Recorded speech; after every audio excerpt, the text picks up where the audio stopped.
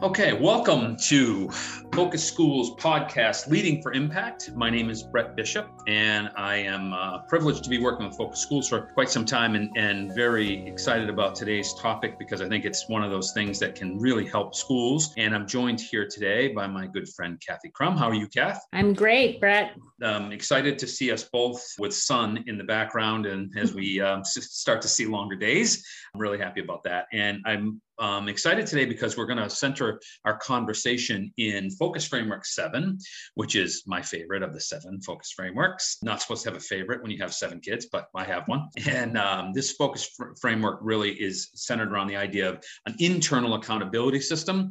And the internal accountability system, to me, the key word is internal, because it's if we say we're a good school, then what do we mean by that? How do we measure ourselves? How do we decide that we're going to measure whether we're doing well? And so I'm really excited about the Focus Framework 7 work that we're going to talk about today, and specifically around this idea of using a tool that we've called the Good News, Important News, Bold Next Steps tool, which has had several names.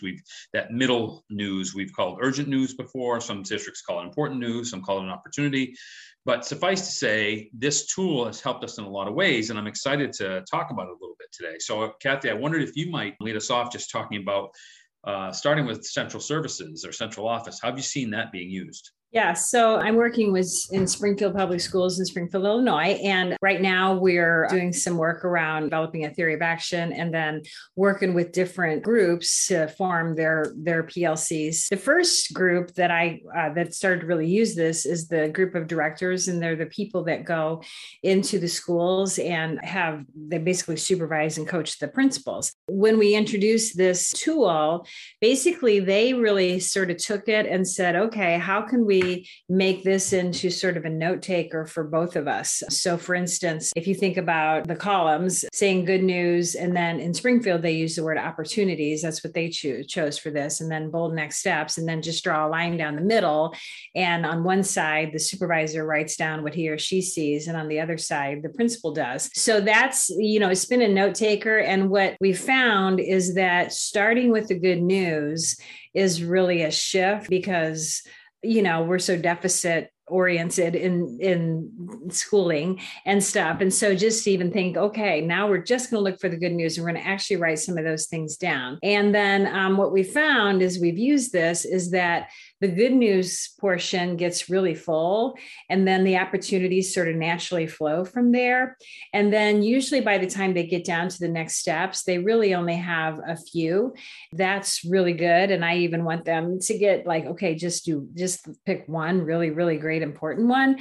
So that's what we've seen. Another way that we've used it is with looking at data, and literally you take a piece of data and you just kind of really go through the protocol. And again, lots of good news, and which would be more like what we used to call the red flag data, where just the facts, ma'am. And so, but pieces of good news inside that. And of course, there are always opportunities. And then what's a bold next step? And so I think those would be the two main ways. And then I've also been asked to come and coach and process observe at meetings. And I just use that tool for that as well. And it's just become really familiar for everyone and at the ready, and, not a big complicated thing, but it leads us to where we want to go, starting with the positives. Yeah. And I wanted to go back to something that you said that I think is really my experience of using this tool in a bunch of different ways. One, certainly looking at data. I think one of the biggest challenges that, or most consistent challenges that we run into is resisting the temptation as we're going through. And as you said, just the facts, resisting the temptation of trying to explain or trying to rationalize what we're noticing and what we're seeing as we're building those lists. And I think that's really important, I would say, for anybody who is using this, to sort of commit yourself ahead of time to say, we're going to notice some things and we're going to put them on a list, and we are not going to try to explain them. We are not going to rationalize them. We're just going to say what we notice. And I think it comes with, people who've been working in schools, as you say, we're deficit based, and we always are trying to do the best for kids. So we want to sort of explain away why something didn't go well, but it actually sets you back, I think, if you do that. So I think it's best to shut that voice off in your head for a minute while you're doing this to get the most out of it. The other thing, I totally agree. And sometimes if you're turning this loose, I'd say, with a team, I would almost say, if you're a principal and you're listening to this and you say, hey, try this tool with your grade level team or your department or whatever, maybe someone is the process observer and make sure that, or the facilitator, make sure that we don't go there of explaining things. So that would be one thing I would say. And then the second thing is this, I have found in working with the cabinet, a lot of times people on the cabinet don't necessarily, all the people don't look at the data like the people in teaching and learning do. So this is a pretty easy tool to teach people how to look at data and how to do just the facts. So that's been something that's really good as well, is that the person who, is in charge of making sure all the transportation goes well or whatever, doesn't necessarily look at map data, but they can, once the data is explained to them, they can figure out, well, this is a fact I see from here, and just gives them some agency, I think, inside of it. And then wait a minute, I think there is some data around transportation and we could use this, our team could use this, so because it's so simple and pure, it just really can be transferred to all sorts of situations and people can feel competent with it. So yeah, I think in terms of, on the plus side of using this kind of tool, the simplicity you referenced is really powerful. Sometimes I think when we start looking at data, we think we all have to go get a doctorate in stats, which is a huge mistake. It's like, then people are going to hate it, not going to want to do it. They're going to fear around it. This is very simple, and we can make comparative statements. For example, I noticed that the students in the red in the third grade in reading comprehension dropped by 15% from first iteration to second iteration. It's just a noticing. It's good news. That's the kind of thing that virtually anyone could do. Mm-hmm. They don't have to be a reading teacher. And the other thing that I think, when you made the reference to having someone looking at the data, say it's a parent, say it's a, as you said, transportation supervisor, somebody who isn't in the daily instruction, they can look at that and they can see those things. And I think it's powerful when you have someone who is on the outside of the instruction do it, because when those of us who are in the weeds are looking at it, we're so in the weeds that we have 50 explanations, that we see it differently. It's a different lens, so it's really powerful. Brett, you had talked one time when you and I were visiting about this, you had said something that taught me about thinking about the bold next steps and how to frame that as you're going into this with teams. So I really learned from what you said. Can you tell us more about how you framed that when you're teaching this? Yep. I actually think I framed it as I have an obsession that I need some help with. But I do think about this a lot because I, having in my career looking at a lot of these and led a lot of these protocols. And I think that the interesting thing for me is the word bold and bold next steps, because I wonder if taking some time to identify before we do that, what we really mean by that. And what do we mean by bold next steps? Because a very common error that I've run into, in my opinion, is doing what I would refer to as vague next steps.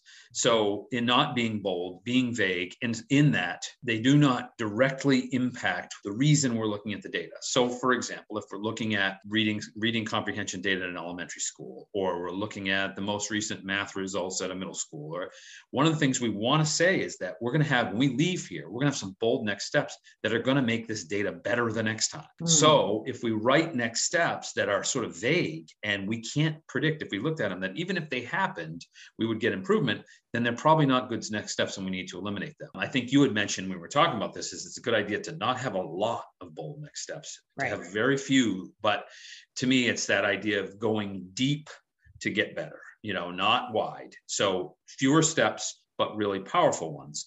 And one of the rules of thumb that I've heard schools use that I think is a good one is to say, when we look at this data, if it's learning data, then we're going to make sure that at least one of our next steps is targeted at core instruction.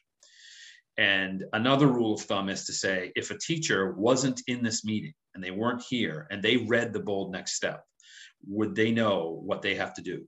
And so to me, if the answers to those two things are yes, one, it's in core instruction, and two, the person who wasn't in the meeting could look at that and go, oh, wow, I know what that means. I know what that means for me. then it's a good, bold next step. That's really good. That's really, really super helpful. I was wondering too, I could see this. I'm not a principal anymore. I'm working with principals and people who work with principals, but I was thinking in terms of a feedback tool where you generate feedback as opposed to giving feedback, or a combination thereof. So for instance, if you observe a teacher, if a principal observes a teacher and then they have this conversation framed around good news, urgent news, opportunities, or whatever, important news, and then bold next steps. Have you seen it used that way? Or yeah, I have. And I think there's, to me, some version of that oftentimes built into feedback models. Like sometimes people say, observations and wonderings, or noticing and wonderings, or something like that. But what I like about this model is the connection that runs through, because in my estimation, every single school I've ever been in, whether it was I was working as principal, teacher, or supporting, in every data I've ever looked at, there is good news. And I can tell you that when I was principal and my school was on every you're in trouble list, I was so fearful of data because I thought, oh my God, the news is going to always be bad, because that was the first thing I'd always see until this tool came along and helped me to realize, no, you got to look through a different prism. And it's so important to do that. And I think, as you're mentioning, when you're working with people and giving them feedback on their work, that to me, that's just as important there. There's good news in every time you go in and see instruction. There is good news there. And I can remember one of the most sobering moments of my career as a principal was when my coach, I asked for some help in giving support to a really struggling teacher who I was really frustrated with, because we'd done a lot of work around best practices and they were really taking root around the building. And I could not find a way to get this to take root in this teacher's classroom. So I asked my coach to come with me and we'll go watch some instruction and then we'll practice some feedback afterwards. And when we left, I had in my mind all kinds of questions that I thought he was going to ask that were related to her performance. And he asked me a question that was sobering to me, and I'll never forget it. We walked out. He said, when's the last time she's heard from you something that went well in her classroom? First of all, it wasn't about her work at all. It was about mine. Right. But secondly, it was pointing this out. And the answer to his question was never. So I think he very skillfully pointed out to me is that, the best thing you can do is learn to get better at what you're doing to help her. So I've never forgotten that. But I think it goes to your point where this is a really important way to sort of conduct yourself when you are working with people on improving the work.